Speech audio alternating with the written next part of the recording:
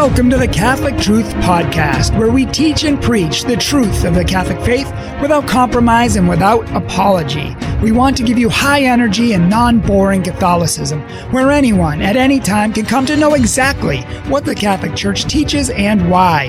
We do apologetics, spirituality, other religions, our culture, and more. Most of all, we want to inspire you, inform you, and help you to know, love, and live your Catholic faith with purpose and passion. We are Catholic Truth. I just want to brag for a second about the humility of God, the humility of Jesus Christ. Think about that. God is infinitely beyond us, infinitely beyond anything that we can even dream of. And the Bible says that if any man sees God, he will be dead on the spot. So because no man can see God and live. And yet God, who is ineffable, beyond us, the God of all praising, all majesty, all glory, he chose to become a man in the person of Jesus Christ for our sake, to come to know us more so we could relate to him, to die for our sins, to take on our shame, our sin, our filth. He who is the purest of lights, he who is the purest of purity, pure holiness, pure gold, he decided to take on pure dirt from us. So we could be cleaned, so that we could go free, so that we could be saved and go to heaven. Now, that is an amazing, wonderful God. And Philippians chapter 2 says that Jesus emptied himself of all his glory and took on the form of a slave, us. A man. He took on human nature like us in order to save us, in order to be with us, in order to show us just how much he loves us. It's insanity that God would become a man to show us how much he loves us. They say that love does crazy things. Like when you're in love, you do crazy things. Well, God loves us so much that he did this crazy thing that he became one of us in order to save us. The fact that God, who is over us in every way imaginable, became smaller than us, he became poorer than us, and he became lower than us, in order to relate to us, share with us, call us, and have us follow him. Think about that. It's amazing. It's mind-blowing. And even when he was born, the King of heaven and earth, the second person of the Blessed Trinity, the one who could use his hand and wipe out the entire world in a second, he could blink his eye and everything would cease to exist. The power of all powers was born in a manger, not in the highest hotel, not in the most grand hotel, not surrounded by friends and family, not surrounded by loved ones. Sure, they tried to go to the inns, but the inns were full. They tried to go to the places where Mary could be comfortable, where she could have a baby, but they ended up going to a cave out in some field with some animals, and that is where the King of Kings was born. The Lord of Lords. That should be a lesson to us, that the God Almighty chose to be born in a manger, in silence, in the cold, with no one around. He was born as a little, tiny, helpless baby.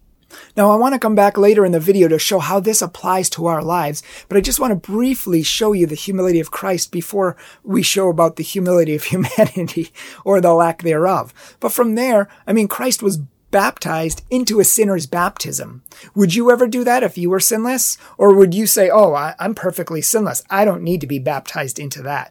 But Christ was baptized into a sinner's baptism. People probably assumed he was a sinner, that he needed it, but Christ did not care what people thought. Even in John chapter 4, it says the opinions of people which are fickle didn't matter to Christ. The only, which is real humility in itself, not caring what people think, is true humility. Only caring about who you are. If people say something about you that's evil, that's wrong, that doesn't make you worse. And if people praise you, that doesn't actually make you better. Maybe in your own eyes it does, maybe in their eyes it does, but in reality, you are still you, beautiful child of God. And what people say positive doesn't make you better. What people say negative doesn't make you worse. Humility, true humility, recognizes who we are despite what other people think. And Jesus had that to perfection. Think about this too. The fact that Jesus, he was dependent on mankind. Mankind who spits in his face. Mankind who's like the dirt on the bottom of a boot compared to God Almighty. He came to serve mankind. That's amazing. He let Mary change his diaper. He let Mary brush his teeth. He let Mary feed him and teach him his prayers and teach him how to eat and teach him everything he needed to know and even corrected him. And in fact, in the Bible where he stayed back in Jerusalem as a kid, Mary told him to come along and Jesus obeyed her. The Bible says he grew in obedience and wisdom and knowledge. And of course, he's perfect in knowledge and wisdom. He is the wisdom of God, the Bible says. But we're talking about in his humanity. His human nature grew in wisdom and in obedience. But think about God being subject to a man, being obedient to a little tiny man.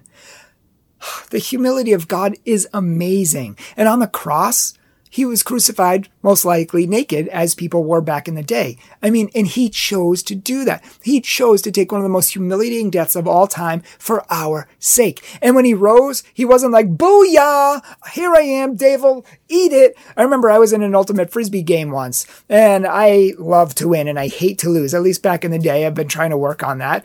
And I remember I was going for a touchdown, and 4 guys from the other team were all covering me because I already had a few touchdowns. And they were on me, like they were pushing me, and it was annoying me. And I used to have a bad, temper in sports. I used to like hate when people got on me and stuff. So I was pushing them back, and we were all, vying for the frisbee. And I remember as soon as it came up, I pushed myself off of the shoulder of one of the people and reached off higher than all of them. And I grabbed the frisbee and I brought it down, and they all fell down. And somehow I was standing, and I looked around at all of the people on the ground, and I had the frisbee in the end zone, and I scored a touchdown. I was like, oh yeah, baby, eat that. And I remember spiking the frisbee on top of one of the other players. I said, how do you like that? And I was like talking trash to them. I was full of pride. I was full of arrogance. I love to win and I hate to lose because I have too much pride. And I think in humility, I can say this, I think it's a reflection of me. If I do well, then I'm good. If I don't do well and I stink and I lose, then I'm a loser. Or maybe people think I am, or I'm not good enough, or I'm not as good as I should be, or I'm not as good as other people. Can you see how we compare ourselves to other people all the time? When Jesus rose from the dead, he didn't gloat about it. He didn't break out in maybe power and glory. He broke out in silence. I mean, hardly even anyone knew he rose from the dead. He had to go appear to people and show them. Yeah, sure, maybe the guards were scared to death, obviously, if you saw someone rise. But Jesus rose in humility. He was crucified in humility. He didn't need to brag. He didn't need to show off. He knows who he is. Bragging, showing off, telling people how awesome we are, bragging on dates when we go out with people, that's all it's all pride. It's all insecurity. And much of our pride comes from fear and insecurity and not being good enough. But Jesus didn't struggle with that. He had pure humility. He knew who he was. And this is a lesson to all of us. How many of us? I mean, Jesus, could you imagine if you were in Jesus's shoes? Imagine if you're a parent and you had your first kid, and you couldn't be born in a hospital, and someone sent you to a field that was dirty and it was cold, and none of your family could see you, and everything bad happened. Have you ever been in a situation like that where bad things happen in your life and you think God should be giving you something better? And so you start questioning God. Why would you let this happen, God? I thought you loved me. Why would you let this happen? I serve you. I'm better than all these other people. I serve you, and you're still treating me like garbage. How many times do we put God on trial because we think we know more than God? That is the deathly pride that is going to kill us. And we're going to have a whole video on pride and the deadly sin of pride in a future video. But the reality is, how many of us would think that Mary and Joseph would be like, God, how could you let your son be born in a trough? How could you not let your son be born in a nice hotel? I mean, aren't you watching out for him? And they didn't complain. Whatever circumstances they had come to them, they didn't complain to God. They didn't question God. The Holy Family, we call them, Mary, Jesus, Joseph, the Holy Family, we say that they followed God perfectly in humility the way we should. This is a lesson for us. How many of us compare ourselves to others? If our baby's born in a dumpy hospital, we might compare ourselves to friends who were born in a nice hospital. If we don't live in a nice part of town, we might be worried that people who come visit who have a nice house might judge us for our house, or our car, or our job, or our status in life, or our watch, or our clothes, or our many things that we try to have and do and keep up with the Joneses just so we can look the part. We can look a certain way, act a certain way, be a certain way, have people respect us more, and it's all vanity of vanities, as the Bible says. Having a good job does not make you better. Sometimes it makes you worse. Sometimes it keeps you from getting to heaven. Having a good home, having the latest technology, the biggest screen TV, having a nice new car every year or every 2 years when you get sick of it, none of these things make us better. They don't make us holier. And in fact, sometimes they have the opposite effect. A lot of times they're just for our ego and we don't even realize it half the time. How many people can't even go outside without wearing makeup or without combing their hair or yeah, sure, we should look good. But when we start caring what people think to the point where it changes us, and we start doing things to care what people think, that's a problem. How many times do we think we know better than God? How many times do we think that God should be giving us this or be giving us that? He didn't give us that job. How dare he? He didn't give us this car. He didn't give us this relationship. He took this relationship from me. How dare he? Padre Pio says that to doubt God is the biggest insult of divinity. Wow.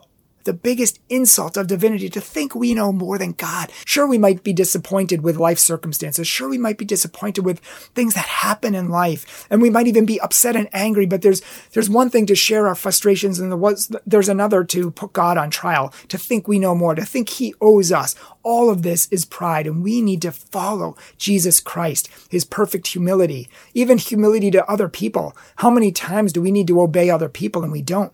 How many times do we need to obey God and we don't? How many times do we need to obey God's commandments and we don't? God did not in any way, shape, or form need to obey humans, but he chose to set an example for us. And yet we need to obey God, follow his commandments, and follow his will. And how often we don't. How often we do our own will. How often we only care about what we want. How often and how little we actually ask God what he wants from us in our life. How little, day to day, we ask God what he needs from us, where he would like us to go, who he would like us to talk to. How little we surrender our lives to him. We want what we want now. But God surrendered everything. Philippians 2 says he gave up all of his glory, gave up everything, even to the point of death on the cross, out of love for you. How much do you give out of love for him? How much do we surrender out of love for him? We need to work on humility. Humility brings us to God. And the Bible says in 1 Peter chapter 5 that God resists the proud, even if they're right. How many times online are we bashing other people down, saying, hey, you're an idiot. Hey, you're a loser. Hey, moron, if you actually knew the gospel, you would follow this. Hey, this, hey, that. And we condemn them. We call them names. We laugh at them with 100 laughy faces. That is the disgusting, evil pride that the Bible talks about and that God rejects. As one holy priest said, God resists the proud, even if they're right. Even if they're right, God rejects the proud because he hates pride. He hates the demonic form of pride where we think we're better. We look down on others and we lack the one thing that God asks us to have, and that is love and mercy. Love and mercy and compassion to other people. Even when Jesus disagreed with him, you didn't see him acting so immaturely as so many Catholics and Christians act. They act like pagans. Except they're supposed to be Christians. And he calls us to be humble. So maybe some of these lessons are for each of us. Each of us are struggling with different things, but we're all called to love and respect others and not to put ourselves over them. We're all called to treat others equally, not to think we're better. We're all called to obey our superiors, to obey government, and even to obey our spouses. Ephesians chapter 5 says we are supposed to be subordinate to each other, to be subjective to each other, to respect one another. And St. Francis de Sales says if you really want to work on humility, obey people, even in little things, even when you don't have to. If someone has a preference of a restaurant or a movie or a book or something, and you don't really want to do it as an act of humility and do it out of love for them. Say, sure, we'll watch that movie. Inside, you don't really want to, but say, sure, because you care about the other person more than you care about yourself. And the more we get out of ourselves and into other people, the more we love and the less prideful we are. Could you imagine yourself naked on a cross in your own town? Would you ever come back to that town again? Would you ever come back to your state again? If everybody was in a huge circle around you, looking at you naked and laughing at you, I mean, that is what Jesus went through on the cross. So let's pray for humility. The single best prayer you could ever pray for is the Litany of Humility. It is a wonder, a marvel, a beautiful prayer. Look up the Litany of Humility. If you want a copy of it, just email us at thecatholictruth.com and I will send it to you for free. And it's literally life-changing, especially if you've lost a relationship recently. Let's say your house burned down. Sometimes it takes really big, catastrophic events in our life to make us realize that we have nothing, that we are nothing, that we can do nothing without God, that we came into this world naked and we're going to leave this world naked. We have nothing. We're just on a journey across the bridge. We don't own anything we have. It's all coming and going. We have just ourselves. And if you bring just yourself to Christ, will it be good enough? Will you be approved? Will you have the humility and the love and the holiness that you will need?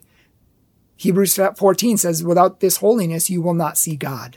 So pray the Litany of Humility. It will change your life. And if you're really prideful, if you're really struggling with loss in your life, pray it twice a day. It's hard at first. I'm not going to lie to you, but it's amazing. It's life-changing. It's life-changing. It's life-changing. Send us the email. We'll send you the Litany of Humility or look it up online, but it's amazing. Pray it every day, twice a day. It'll change your life.